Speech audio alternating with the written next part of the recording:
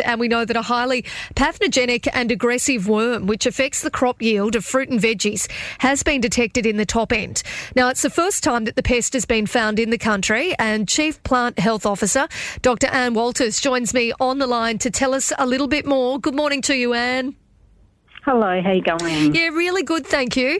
Anne, can you tell me more about this worm?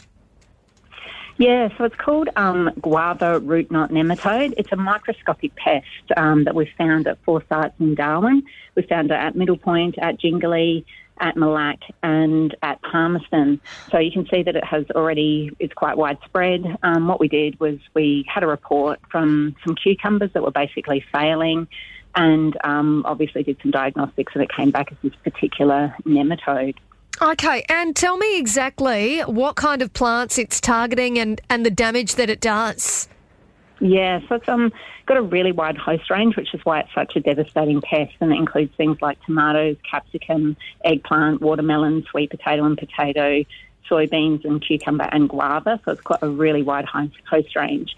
What the pest does is, as I said, it's microscopic. It sort of drills into the roots of the plant and it will basically live there. And the plant's response is to form these galls on the roots. And over time, basically, the plant just starts to die. And what you see is very poor yields. The plant's not looking good. And it's not until you actually pull the plant out and have a look at the roots that you see these galls on there that are typical of this particular pest. So, Anne, for us laymen's listening this morning, is it more of an impact for consumers, people sort of eating their fruit and veg, or for those growers?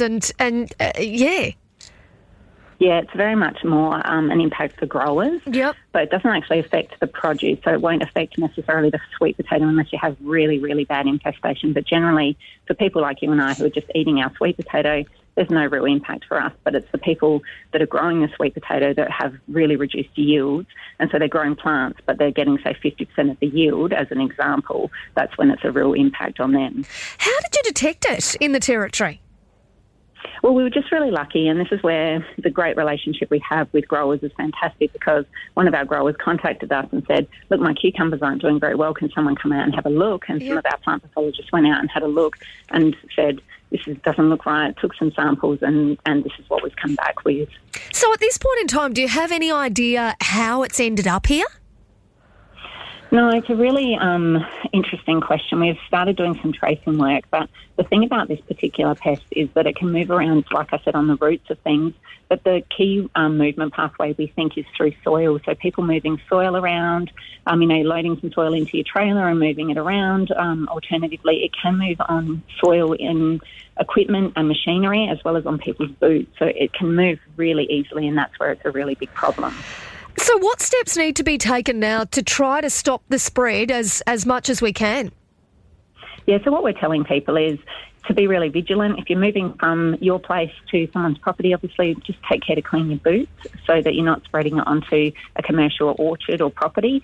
The other thing that we are asking our growers to do is be really careful with their biosecurity practices. So, make sure that you've got your protocols in place and that you're following them really vigilantly. Okay, and what surveillance then is the department doing to really try to stay on top of this and hopefully halt the spread?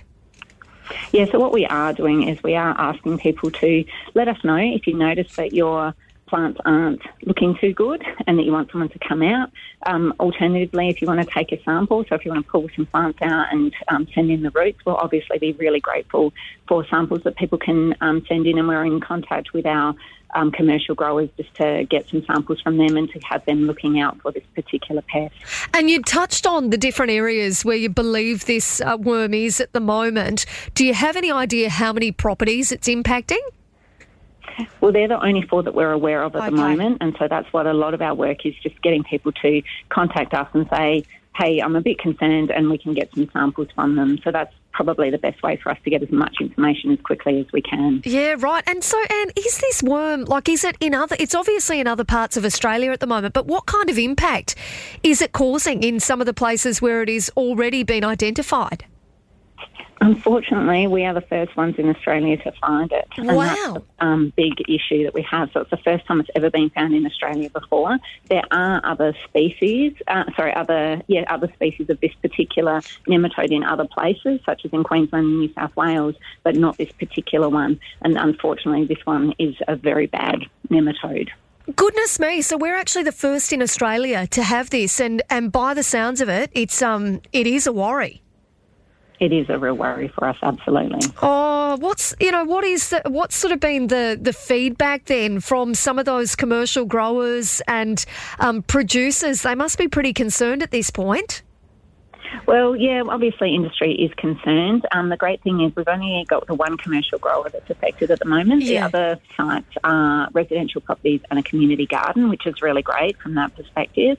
The grower that is affected has been fantastic. He's looking at alternative crops that he can plant, because obviously the issue that we have with this particular nematode is that it will stay in the soil for 13 months even after you remove the host plants. Yeah. So he's looking to find another plant that he can plant during that time and leave the soil so that the nematode will basically die out. So he's been really fantastic and pragmatic, and I'm very grateful for his response and his approach. Well, I tell you what, I think that every Territorian listening this morning is going to want to do everything that they can to make sure that we don't see this spread. What can we do as just ordinary Territorians to make sure that, that we try to help out these growers and try to do the right thing by them? Yeah, that's fantastic. And obviously, if the community can get behind the growers, that would be amazing. If you do have any concerns or any samples that you want to send in to us, please contact Plant Biosecurity at the Department of Industry, Tourism and Trade, and we would be very pleased to answer any questions, but also to take any samples. Well, Chief Plant Health Officer Dr. Anne Walters, I really appreciate your time this morning, and thank you very much for sort of letting us know exactly what the situation is with this worm. But, I guess also making sure that we're all aware of the concerns here so that we can do our best to try to support our growers, but also make sure that if we are concerned about anything that's maybe in our yards as well, I'm assuming that it can also be spread into those domestic sort of locations.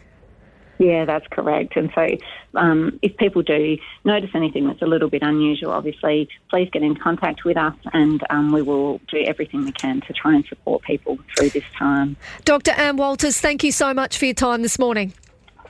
Such a pleasure. Thank you for having me. Thank you.